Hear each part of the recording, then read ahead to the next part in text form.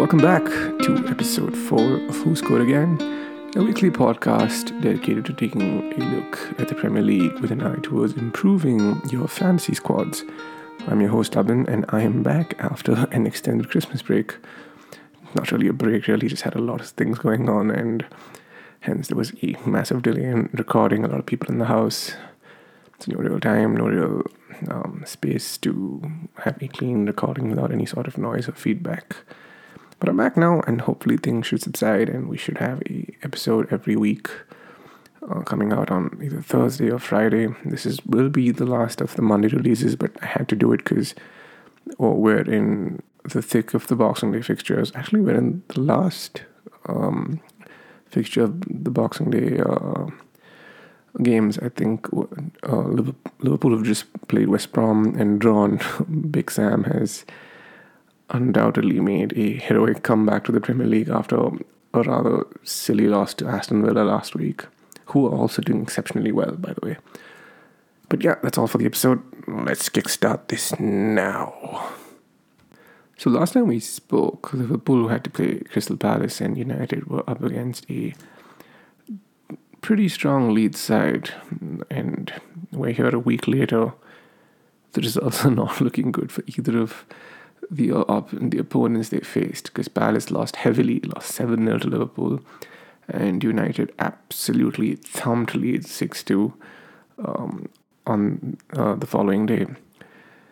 It was an interesting week to be a United fan, as I am. We had a wonderful performance against Leeds, a little open at the back, but I guess it was just fighting fire with fire, and ultimately the team with the better players and the quality came out on top. As for the midweek fixture against Everton, where I watched that game, and for the first 15 to 20 minutes, United were absolutely dominant, possibly the best they've been all season. But then there comes that age-old problem where they just do not capitalize and finish their chances, which always leaves the door slightly ajar for any opponent to make a comeback. Eventually, United did settle the game in the 87th minute with a wonderful strike taken by Edinson Cavani, who is lucky to have been on the pitch. His little fracas with Yerry Mina went widely unpunished, and Martial ran onto a Rashford pass in the 94th minute to seal the win and make United's away run, rather keep United's away run untainted from the clutches of loss. Okay, never mind. Anyway, fast forward to the weekend, and United really should have won a game against a Leicester side that never really got started. It was always played in scraps. Both teams were more than happy to sit back and let the opponent have all the ball and try and hit them on the counter. Eventually, United took the lead, were pegged back in about under 10 minutes with a wonderful strike from Harvey Barnes, who was given a little too much space, in my opinion. The second half, Edinson Cavani comes on, instant impact, makes a darting run, comes into midfield. Bruno drops behind him, plays him through, lovely ball, bottom corner, beautiful. And then the calamitous defense at the back once again rears its ugly head. A ball comes in from the right, completely unchallenged, and Jamie Vardy takes a swipe, as he does, and bounces off Axel Tuanzebe's knee, and rolls into the net. 2-2, a rather frustrating result for United, given the circumstances where they are, because this team may not win the title this year. Let's be honest with that, but there's definitely the markings of a team that could. That defense is ultimately going to let them down, and let them down badly. But I don't see how they're going to sustain that kind of form going through the next couple of games. It's a quick turnaround. They play Wolves on Tuesday. Wolves, who are actually playing right now against Spurs, have less than 48 hours of recovery, which is criminal, but a rather And I mean, it's not really surprising given how Boxing Day fixtures are and how managers tend to complain about the lack of rest that their players end up getting. But yeah, I mean, this United team could pose a challenge, by which I mean they may be able to match Liverpool up to a certain extent, and I think around March is when things will eventually fall off, because their fixture run towards the end of the season is not very light. They play Wolves on the final day. They play Liverpool about 3 games prior to that. They have City. They have all the big guns to play, and most of them being away, which is a good thing if you're a United fan, because generally United's form away has been spectacular. It's the home form that's been of concern.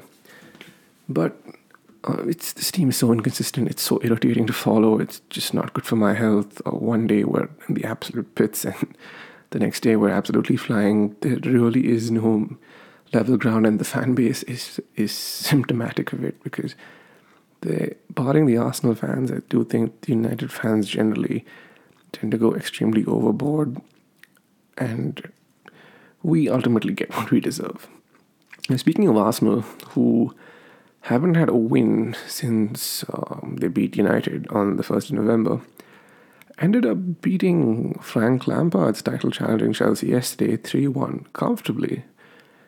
I don't quite understand what Lampard's tactic, or rather his plan is, because he keeps shifting Timo Werner out onto the left when it is evident he likes to play through the middle, but it just doesn't seem to be working.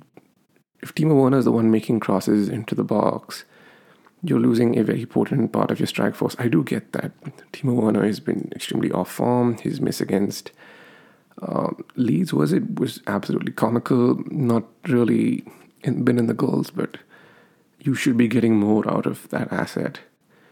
Relying on Olivier Giroud to come in and save your season can only take you so far.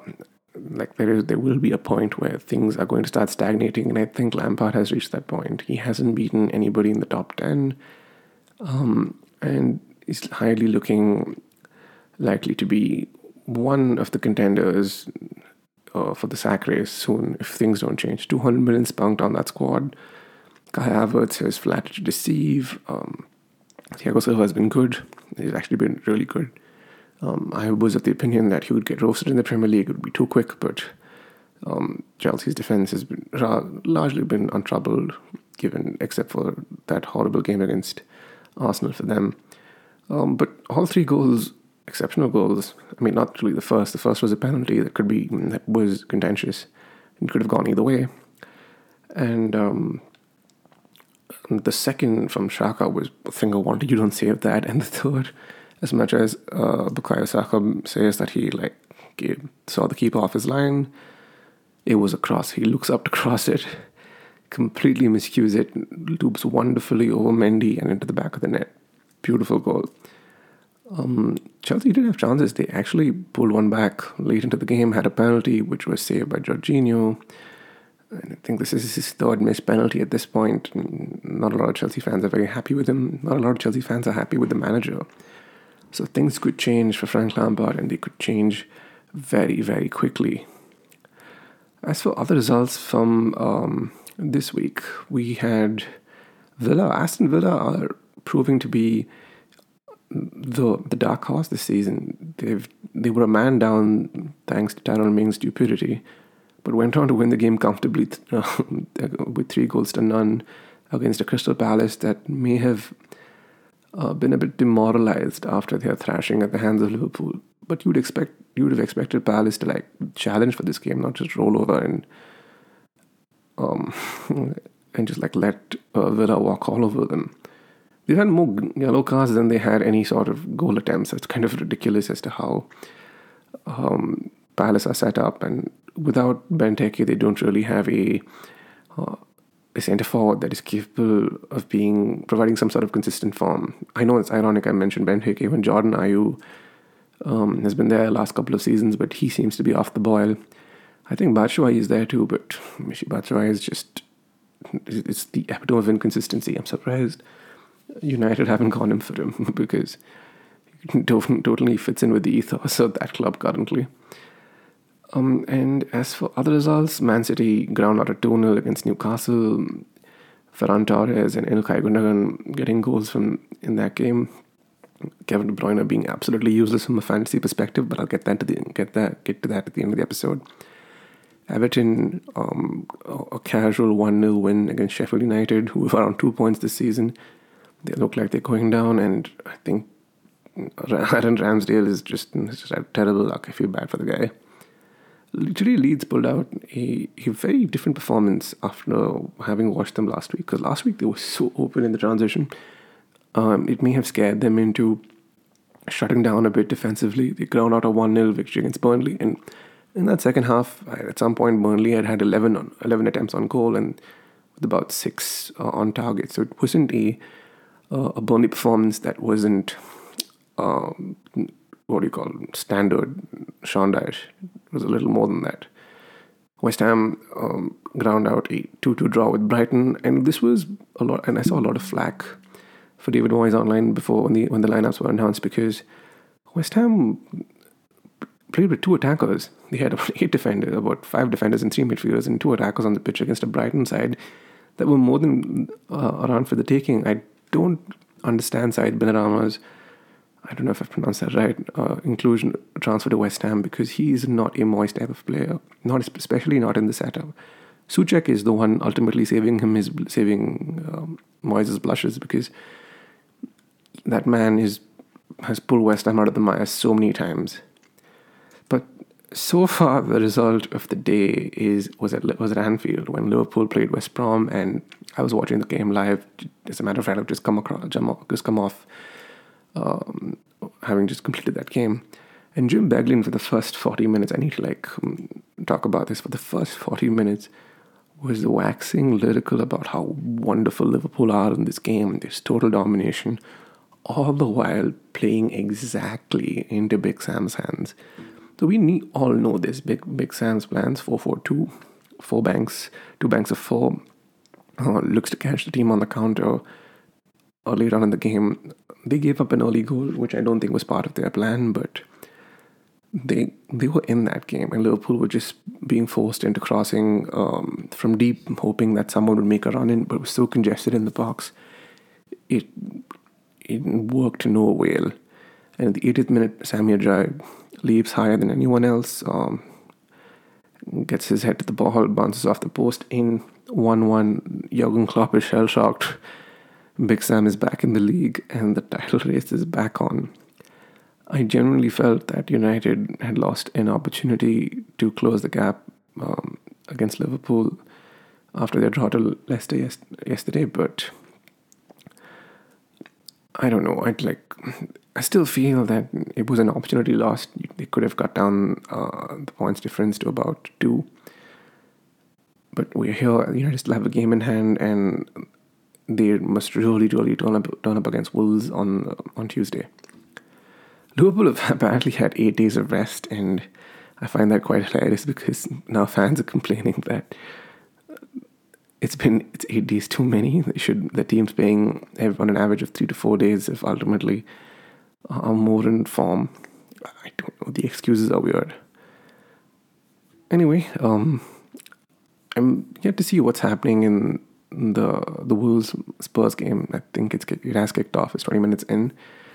And yeah, I think I've addressed most of where the teams are, so we'll move quickly on to the fantasy section, which is proving to be extremely problematic.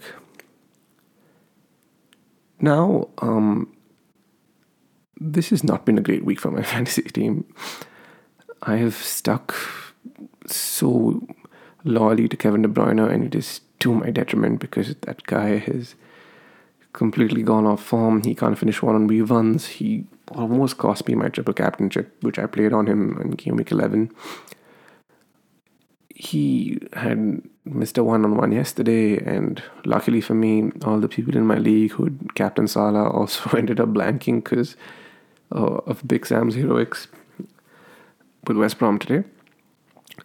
Now, there should be a game week 18 and Game Week 19 plan coming at the end of this week when I finally, just before the Game Week 17 episode drops, because I'm still not sure as to what I want to do. I know I don't want to use any of my chips because I feel Game Week 29 or 26 is going to be another double game week where I definitely want to use my free hit, and then I probably use my wild card on Game Week 34 and bench boost in on Game Week 35 accordingly. So there's that is the original strategy. So for now, the team stays more or less the same. I have Soufal, who's up against Southampton. I don't expect them to get many points there. It could be a 1-1 draw. So I have McCarthy and Soufal both playing each other. I have James Justin against a demoralized Crystal Palace. Cancelo, I think he's going to be a starter. He wasn't going to start this weekend until Kyle Walker ended up getting COVID, which is kind of shafted Pep's plan, and the ball fraud is now being forced to play him, much to the delight of many a fantasy manager like me. I still don't know I have Megan in my team. I think he's just here to fill the gaps. I'm going to downgrade him to Souček at some point. Salah will stay. De Bruyne is on his last legs, but I need him for Game Week 18 and the double game weeks. I don't think he plays the double game week, but I need him for Game Week 18 at least. Son's up against Fulham. He's still yet to get any sort of points. Calvert-Lewin didn't have much to contribute against. I think they played against Sheffield. I think he's mostly going out. Bamford, the only person in my forward line to bring back any sort of returns. And Firmino being absolutely useless. I don't know why I keep getting honey trapped into this dude. It made zero sense for me to bring him in. And but I'm going to persist with him for the game against Newcastle because I do want 2 free transfers that will ultimately look to bring back the likes of a Vardy or Kane, who I really want for the next set of games. And yeah, that should be the episode. Game Week 17, I will put down a podcast dedicated specifically towards figuring out what to do for Game Week 18, the absolute must-haves and the discards. So if you're listening, I don't think anyone really is at the moment. I'll catch you on the next episode. Sorry for this episode being so short. I know I haven't rambled on for the 30 odd minutes I thought I would. But I'll catch up with you guys soon. Take care. Have a good one.